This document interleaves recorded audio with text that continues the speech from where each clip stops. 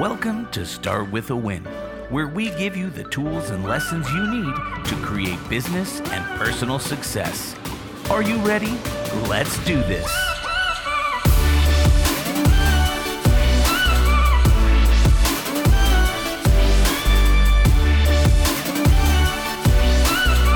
Coming to you from Brand Viva Media headquarters, it's Adam Contos with Start With a Win. Producer Mark, you had some mean moves going on there, man. Hey, man. I was probably some awkward dancing, but I didn't realize. Hey, yeah. Oh yeah, it gets good here. You know, It's it lightens the crazy. mood. That was beautiful. I climb up Gets on a the table, blood but flowing. my headphones cable is too short here. Short.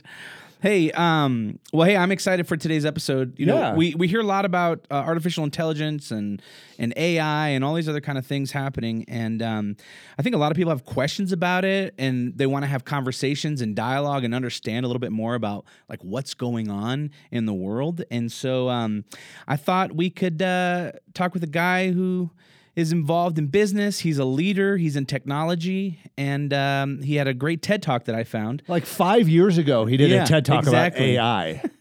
Yeah, and you talk a lot about EQ, so it was like AI and EQ, and I was like, hey, let's talk with this guy. So John Loduca, he's on our show today. He's the founder and CEO of Playbook Builder, an award-winning knowledge management software that helps leaders and teams capture and share best practices, core process, and story to drive performance, scalability, and sustainability. John has been featured as a technology and business leader in Forbes, Advisor Today, and Wall Street Journal, and is a sought-after speaker nationwide. John, welcome. Hey, To Start With a Win. John. Great Thank to you, have you guys. here. That's a pleasure to be here with you. Awesome. Hey, John, why don't you give us a quick flyover of your background and what you're doing now with Playbook Builder? I had Napoleon Hill's career, just to net it out for you. So I was a West Coast kid, started at .com in the early 90s, and great opportunity. I was straight and single, and I learned how to swing dance, and I built this little business that was capturing restaurant, club, cafe, and bar listings for the city of San Francisco. So we were just a couple of dudes, we're goofing off, having a ball, alighted upon a really kick-ass idea, and we're too dumb to realize it. And while we were waving the flag and saying, hey, this is so cool, and had no idea what we were doing, some big kids came and took our lunch money away, and that kind of left a mark. But it also proved a really interesting point to me that I continue to embrace, and that is if you have a shitty idea, you have all the time in the world. If you happen to have a good idea, you better be willing to like run it down the ground and defend it and all the rest. So I built a business, an intellectual capital development company after an exit from a little startup in the Midwest. And it was a humble conceit. I had this hypothesis that the greatest asset and competitive advantage in a business is its wisdom. And harvesting that and packaging that and monetizing that wisdom became my career. And so just like being an author, I got access to everybody. Got started ironically, without any background in it, was introduced to a guy named John DeMonder. John was running the Northeast for Lincoln Financial, and he asked me to help him build a practice management consulting process for him. And John was brilliant, and we got along really well and did a nice job together. They tapped John to run all of Lincoln, and overnight I was like Mr. Cool in the wealth management and insurance industry. Which, again, just funny as hell, because I didn't even have an insurance policy. I was just this guy sitting across the table asking really dumb questions, bringing these amazing entrepreneurs back to their learner's mind. So top 0.25% income earning entrepreneurs, US, UK, Canada, just top of the food chain in their respective space, they kind of normalized excellence. And so my job was to kind of help them see how their values inform their choice making, so they could operationalize it and scale. So you can imagine how much bloody fun I've had just sitting across the table from, I don't know, like the Zigglers or Fortune 100 CEOs, or just somebody you've never heard of who's crushing it in some little town out in the middle of nowhere. And he's like looking around going, what am I doing? Like, I'm ready for the next level. How do I bottle this? And along the way, built a software company to capture and scale that IP using video as a tool, of course, and let them lever that. By and large, and this is why we were talking, those clients were highly commoditized service businesses. Right. We couldn't compete on price. They couldn't compete on product features. It was like, I got the same stuff you've got. Why are you making an extra zero at the end of your paycheck than me? I don't understand what the distinctions are. And it was always unique experience design. It was always having a way of interacting with the client that was different. And so it was this elusive stuff. And to the winner go the spoils. And so, I just watched these people get better and better and better until they'd reached a place in their career where they couldn't even relate to somebody else. They're just like, what the hell is wrong with these people? I don't understand why they don't understand it. It's so common sense to me now. And so my job was to play the bridge, to play the neophyte, to go in and say, what are you doing? Teach me, and help them to figure that out. And so that's my background. You can tell why conversations around AI were germane.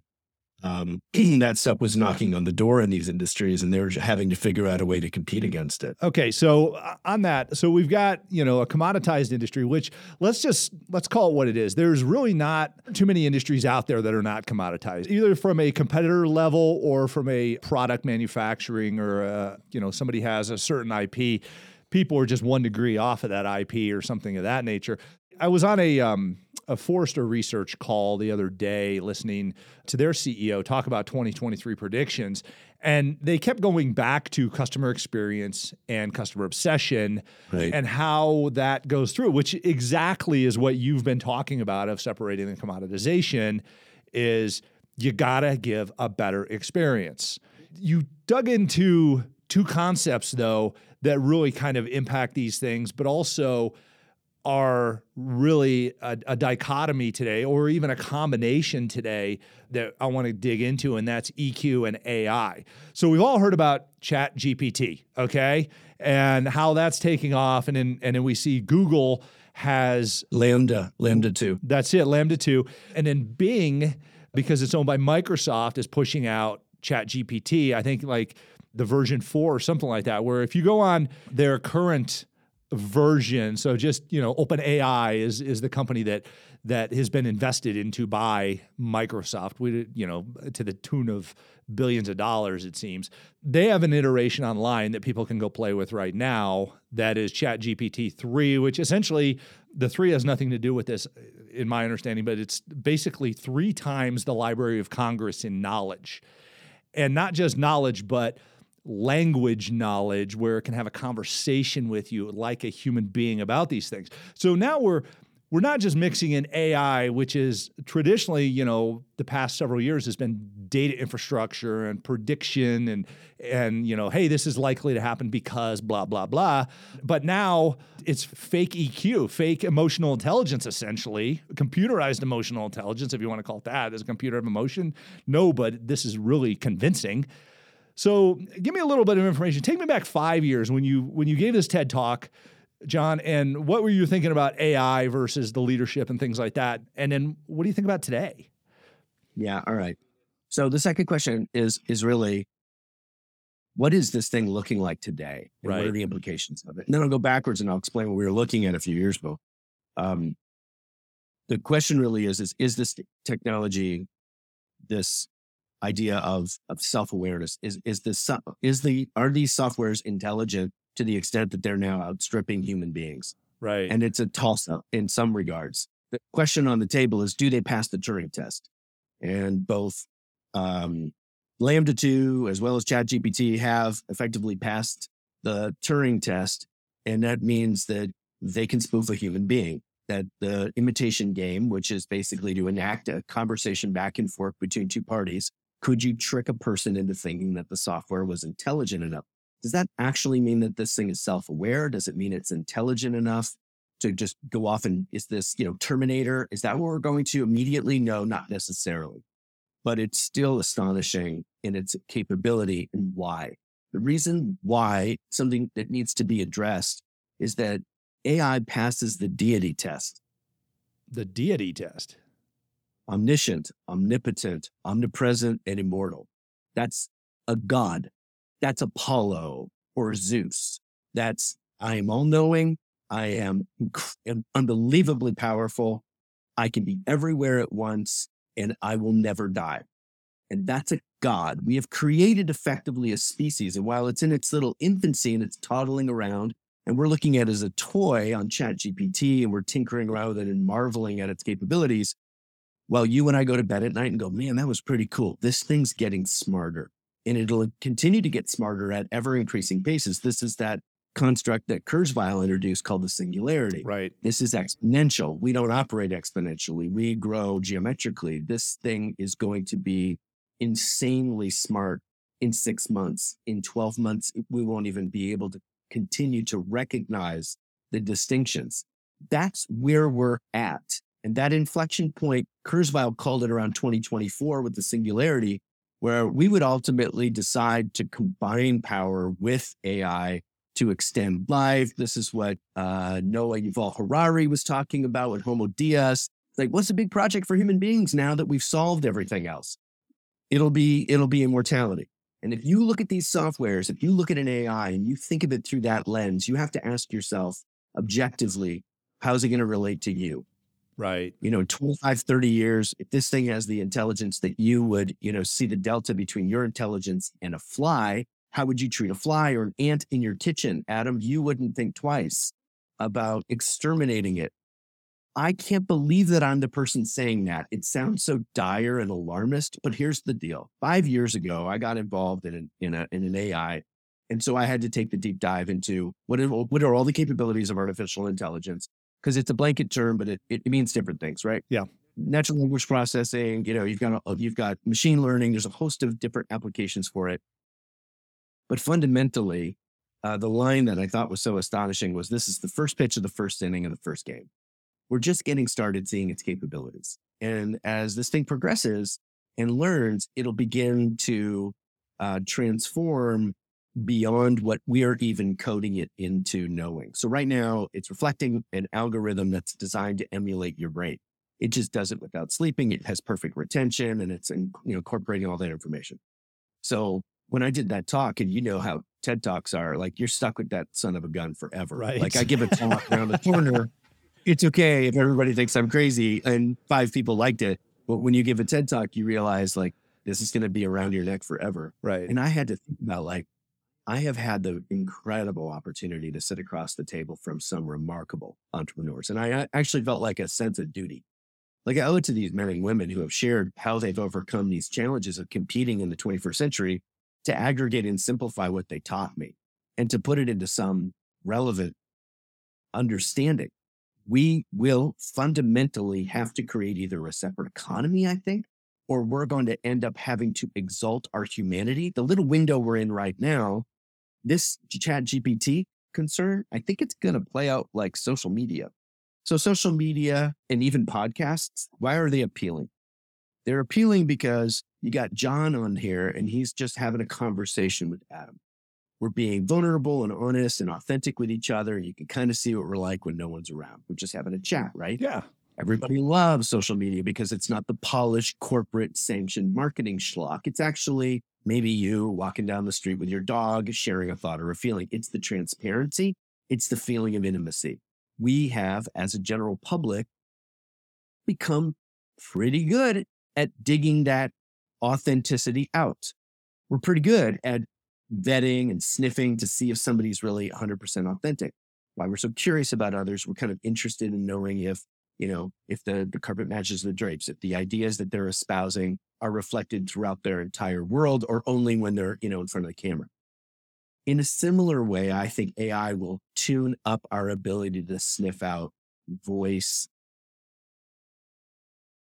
wisdom that's unique, reflections that are context driven.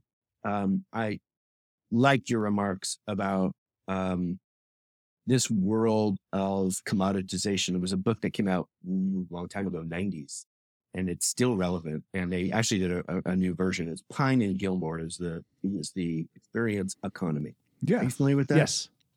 Read, right? Oh, yeah. And the was you got commodities, you've got goods, services, and then unique experiences. And there's like this competitive advantage in the unique experience arena. Starbucks is the example.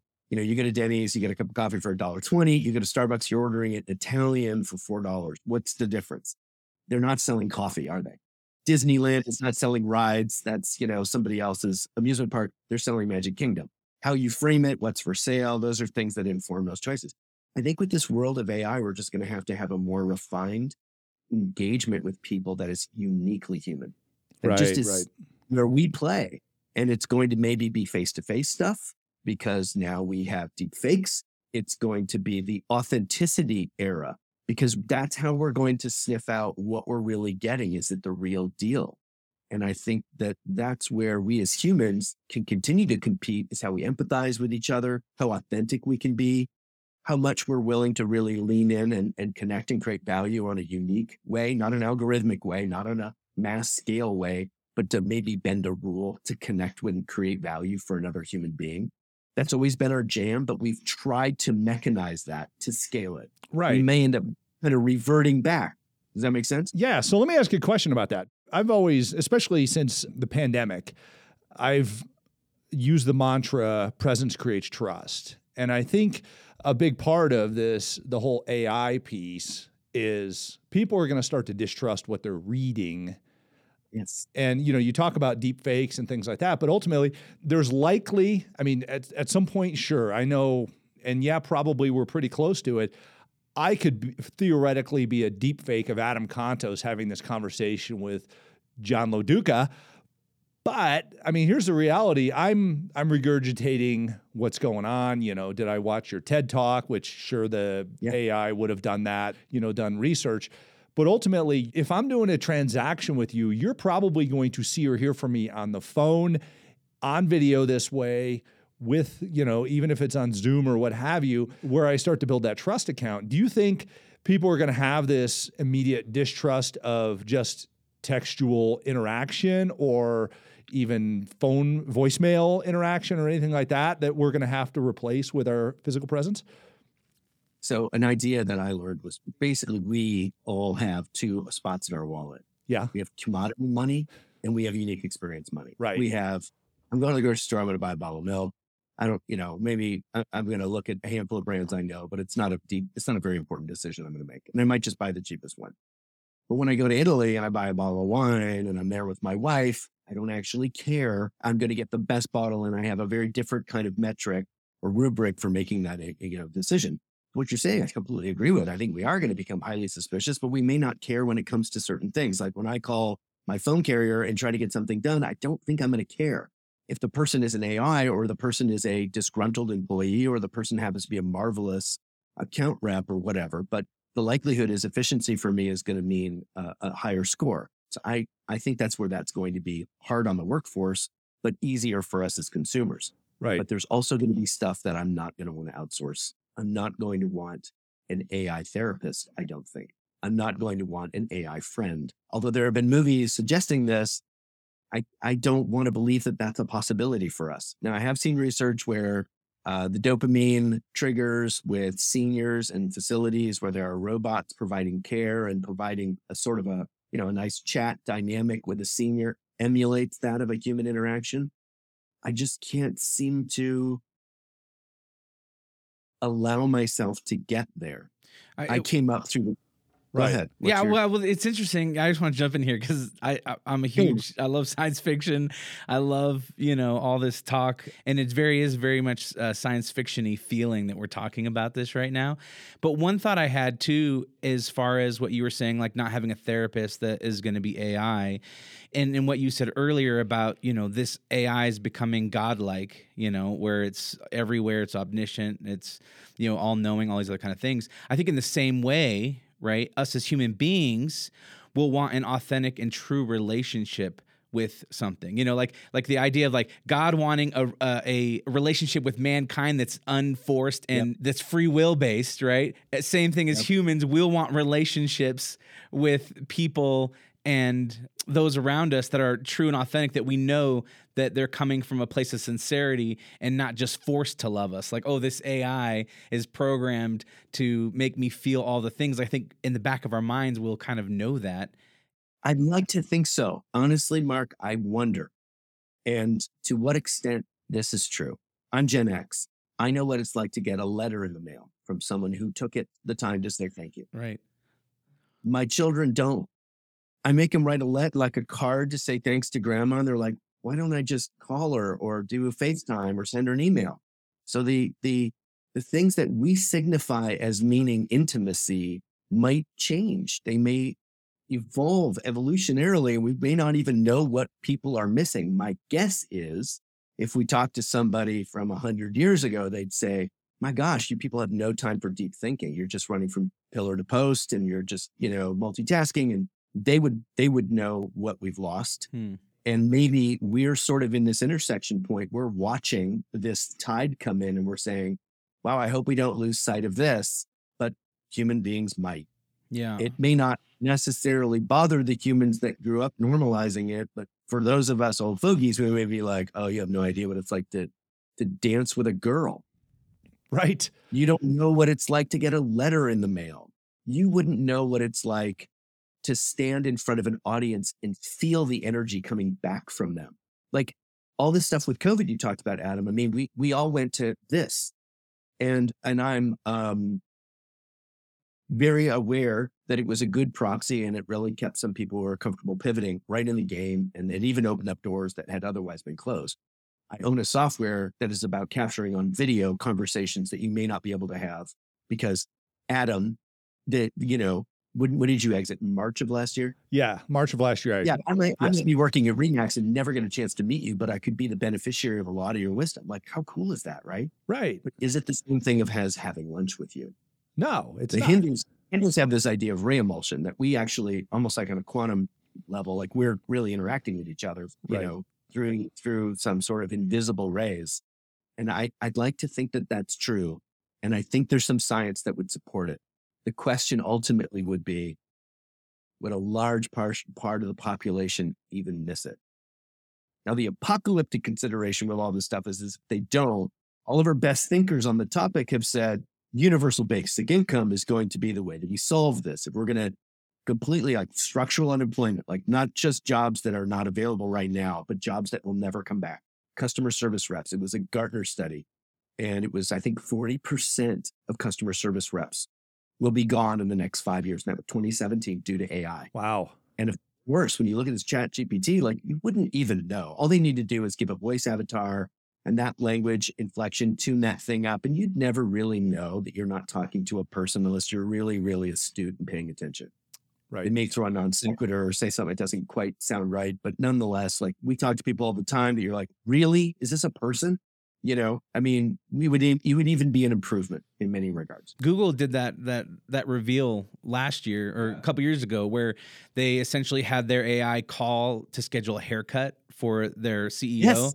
And the person didn't even know. They're like, yeah, I'm here to schedule a hair appointment for my client. And they scheduled the whole appointment. The person at the hair salon didn't know they were talking to a robot. They just scheduled the appointment. They're like, all right, thank you. I had people using this software to schedule appointments with me. And I remember thinking how embarrassed I was for them. Right. Because I knew that it was phony and it was awkward. This is my assistant, Angie. It's like, no, it isn't. What if I couldn't tell? What if I couldn't tell? Right. What if actually, it would be like, or even if I could tell, it would be so normalized. I mean, the last time you guys went to the grocery store and saw a little robot counting stuff on the shelves, like, we're absolutely living in the middle of it. Let me ask you this, John. Here's a reality. There are opportunities for us to crank up, that customer obsession, that experience that the customers are having on an interpersonal basis that we know we can separate from some sort of an AI, a bot, whatever it is. For instance, just getting on a phone call with somebody and then reminiscing something or, hey, where are you at? How's the weather there? Stuff like that. Granted, the AI can think fast enough where it can substitute for some of these things, but it can't give me, if I'm like, where are you at? I'm at the beach. Oh, show me the waves. Oh, cool. It's going to struggle to give me a free-flowing experience like I would with a human being. And it's going to struggle to give me that interpersonal connection. And I'm a relatively suspicious person. I spent a couple of years working undercover as a police officer, and I ask a lot of questions. So how can we, moving forward, take a look at where we're at and answer that question for ourselves of, am I going to be disintermediated? And how can I prevent from being disintermediated through my interaction, my EQ with my customer base? Yeah, I think that if we can keep people, I'm going to get in trouble for saying this. If we can keep people out of the metaverse, I think it'll be significantly easier. But if you and I only operated in our business interactions through avatars, there'd probably be no way for you to know you're not dealing with somebody else on my team who's a proxy for me, much less an AI, who's been sort of, so we built the software to, I told you, house all the intellectual property out of the heads of these brilliant clients that we were exposed to. Right. We pull it out of them in an analog fashion, but don't think for a minute it didn't cross our mind to build some sort of crazy Orwellian software that would follow them around, tracking all their calls and recording, and then, translating those, looking for keywords, patterns in emails, looking at their database functionality, and basically deconstructing their job and putting it into a playbook. It just scared the crap out of me. I didn't want to do it. But if we can keep the human interactions analog, if we can basically have occasion where we're having a coffee with someone, taking a walk with a friend, or I hope getting some sort of verification process through blockchain that I'm actually talking to the real Adam, not his avatar, it would be of great advantage because we could have conversations that I wouldn't dare have with an avatar or with your AI. I liken this to the same language I used in my TED Talk. I haven't upgraded my opinion. It'll be radical empathy that really does it. Total authenticity. You're going to have to fly your freak flag to differentiate and let people know that you are authentic and real and what you stand for as it pertains to your values, because efficiency will no longer be the currency. Right. And so that's number one. And then that authenticity is coupled with an empathy for the person across the table. And those are not talking skills. Those are listening skills. Those are not presentation capabilities. Those are insights that are gleaned just from shutting up and listening. And that is a time-honored tradition. And while I think an AI could probably approximate it, I have this romantic ideal that somehow or another, we as humans could transcend it. There'd be something beyond it. The last, rule that I had was humble irreverence. And that was, the people that I saw breaking out and breaking free were unhindered by the bureaucracy. They weren't constrained by the so-called rules that hemmed them in. Platforms that we're on have a desire to automate and simplify us as humans too, like cogs in a wheel. Like, don't be the weird guy who's trying to do his own thing. Unless, of course, you want your individuality and you want to actually pioneer a new pathway of success, then you kind of have to break out. And so I like entrepreneurs because they're unregulated. You know what I mean? And so if you're going to see those innovative efforts of connection happening, it won't happen because you work for the massive corporation and you have the PowerPoint they give you. That's not where it'll live. It'll live in the frontiers. The merchant class, always trying to find those angles. They'll be, finding new ways to do it. It might just be the most absurdly old school stuff. It might be, let's meet for coffee. Whoa, the guy meets face to face. I can't believe it. He wants to, do a mortgage and he wants me to sit down with him. Right. Like that will be the currency of differentiation and unique experience design. It isn't efficiency. It's not cost. It's not marketing collateral. It's not, guy's got a big brand. It'll be, I'm important to that person. It'll be a sense of self-worth, that sovereign individual connection. Like, I'm going to treat you like a real human. That might be it. Fascinating. I mean, I promised you at the top of this, we were going to do it in our pre-show. And I said, I'd love to tell you I've got this thing licked. I looked directly at it and it scared the crap out of me. And I'm not the type to go, but I honestly reconciled myself to the idea that there's nothing I can do to stop this. We could electively not use AI, but we're not going to do that. This thing will march forward, and everybody with their Siri, guess what you're doing? You're teaching it. Yeah. Siri and Alexa. I mean, it's, I gotta believe it. It's learning every single day, every moment, for crying out loud. Yeah. I was describing AI to a group and I said, so just imagine the complexities of this. If I say it can be anywhere, it's networked, all this stuff, that's a kind of buzzwordy thing, but think about it from this perspective. I've got teenage kids. I teach my son a quadratic equation at the kitchen table. And in the morning, all your children know how to do quadratic equations. And they don't get it wrong. And there's no degradation. They all know exactly what I programmed my son to know. All of them in the morning. That's that node kind of hive mind idea. So while they're learning over here, it's getting absorbed by the main database. It's getting, stripped for ideas. And then it now becomes the norm. That's that increasing pace of learning that's so daunting. Anyway, go ahead. You had a question. I interrupted. No, this is really fascinating because it makes me ask this question.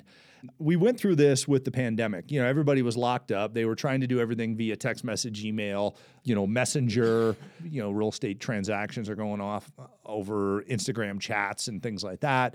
You've got all of these these intermediary resources that are actually pulling this data from us. And people are like, okay, I like this part for the efficiency, but I like this part for the personalization.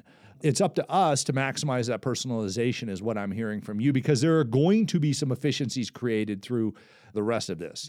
Everybody's like, I'm going to sit on the beach someplace and collect my mailbox money because I'm going to run my business in an automated manner. Well, guess what? Those are going to be the first people to go, because that stuff is going to be it's going to be shut out. And you think of it like a textbook. Like when you go to college, a textbook gets reiterated on every year because there's an opportunity to sell something new. That's right. No longer is that textbook going to be some sort of a commodity. It's going to come down to that professor of how well can I teach the interpersonal relationships to the textbook in order to build your business. I'm sitting here listening to this, thinking from the mind of, we have real estate agents, we have mortgage people, we have entrepreneurs, we have business leaders in our space that are listening to this podcast, listening to you and I pontificate on this. And they're wondering the same thing that you and I are talking about of how do I make sure that I can make it to 65 and retire without some, getting the pink slip via text message or something like that. Or it's be a better leader. It's be a better human being to your customers and to your partners in the business, and stand out in your business as a human being instead of relying on everything you've got to fix your time. You've got it, Adam. I talk about there are only two business models. There's wide and there's deep. Wide is high transaction volume. It's low margin, but you pick it up on the spread, right? It's great if you own the chassis. If I'm Remax, right?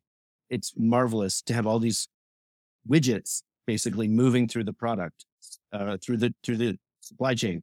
And every single person that works there is one of those that's doing the transacting.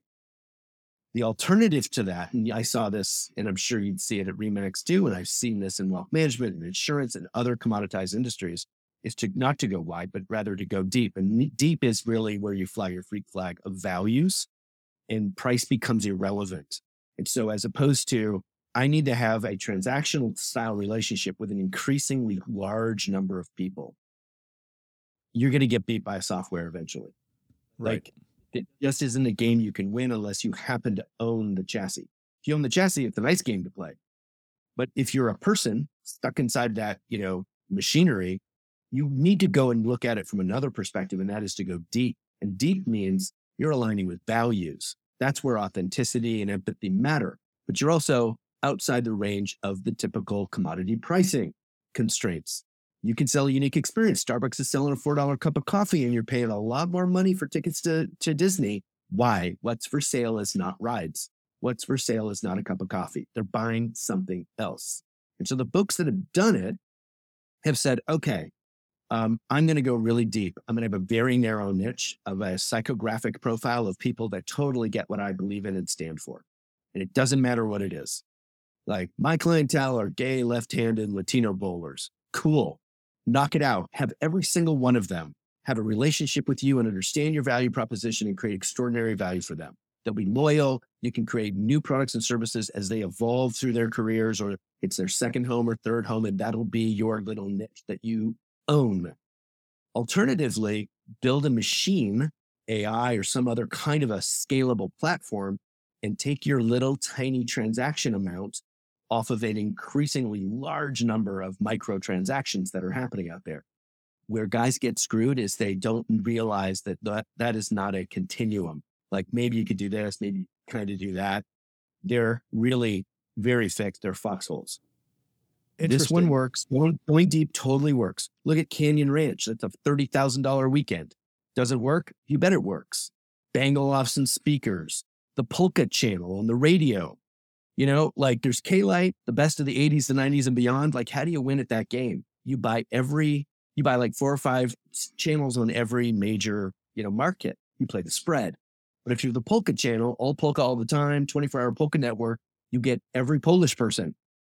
You get the Chicago market, you lock it down, and you have your advertisers are selling kielbasa and accordions, but they're loyal, and you can monetize them because you're selling something they cannot get anywhere else.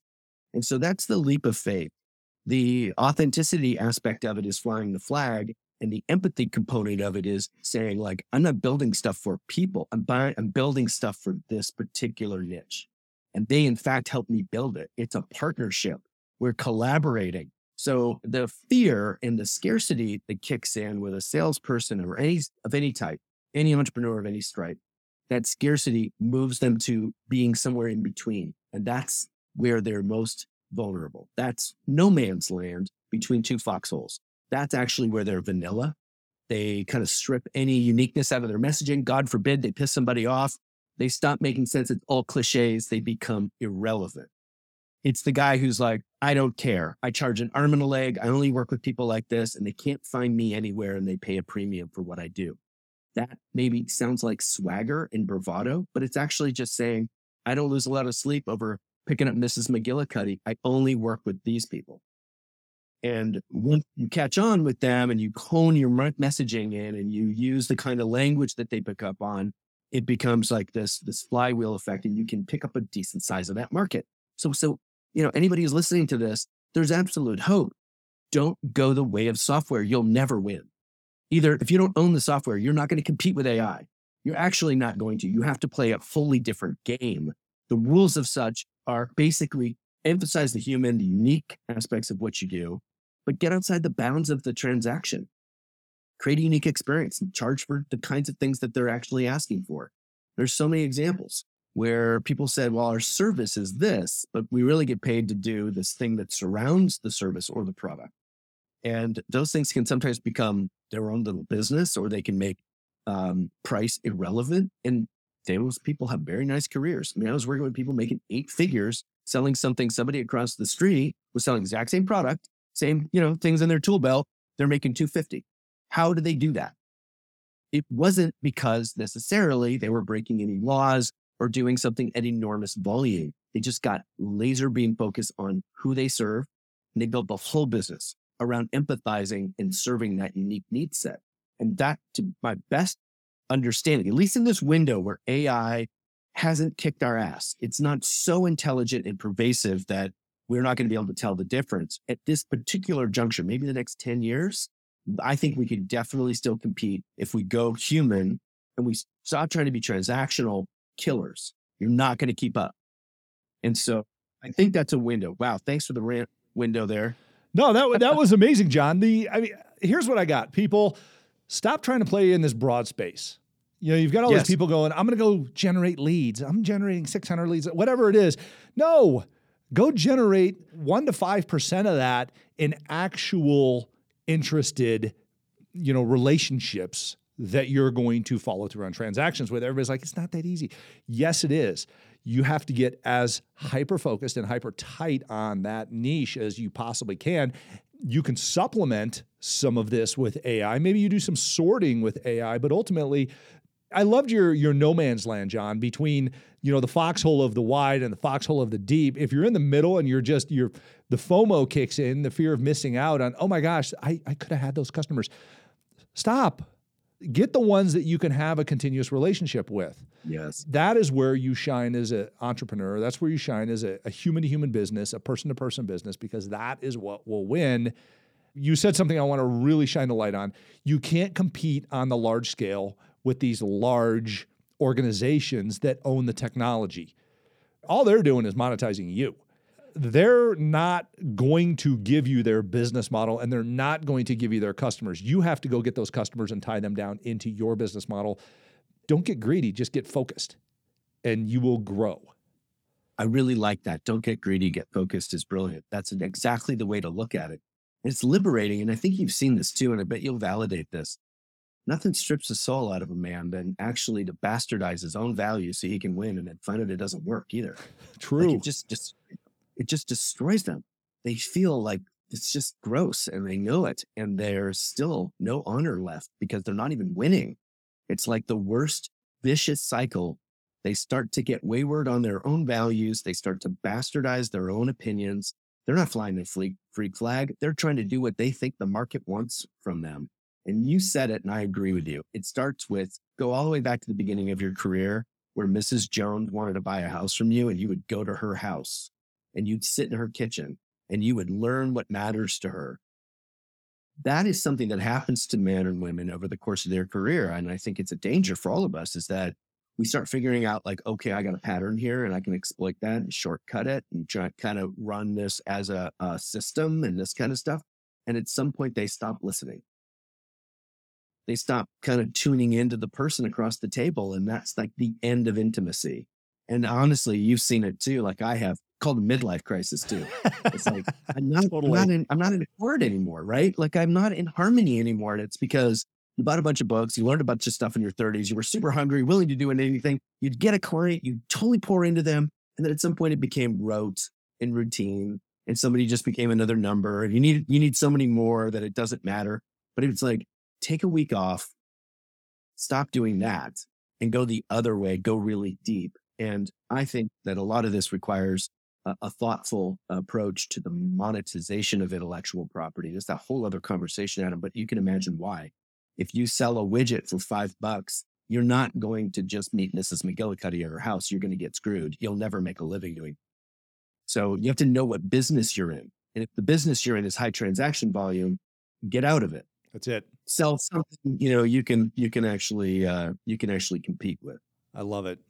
John LoDuca, amazing information. Go back and re-listen to this. I've been sitting here typing notes out. This is fantastic. It's so nice to have you here. I have a question that I ask all of our amazing guests on Start With a Win. And John, that is, how do you start your day with a win? I start my day with the 3 Gs.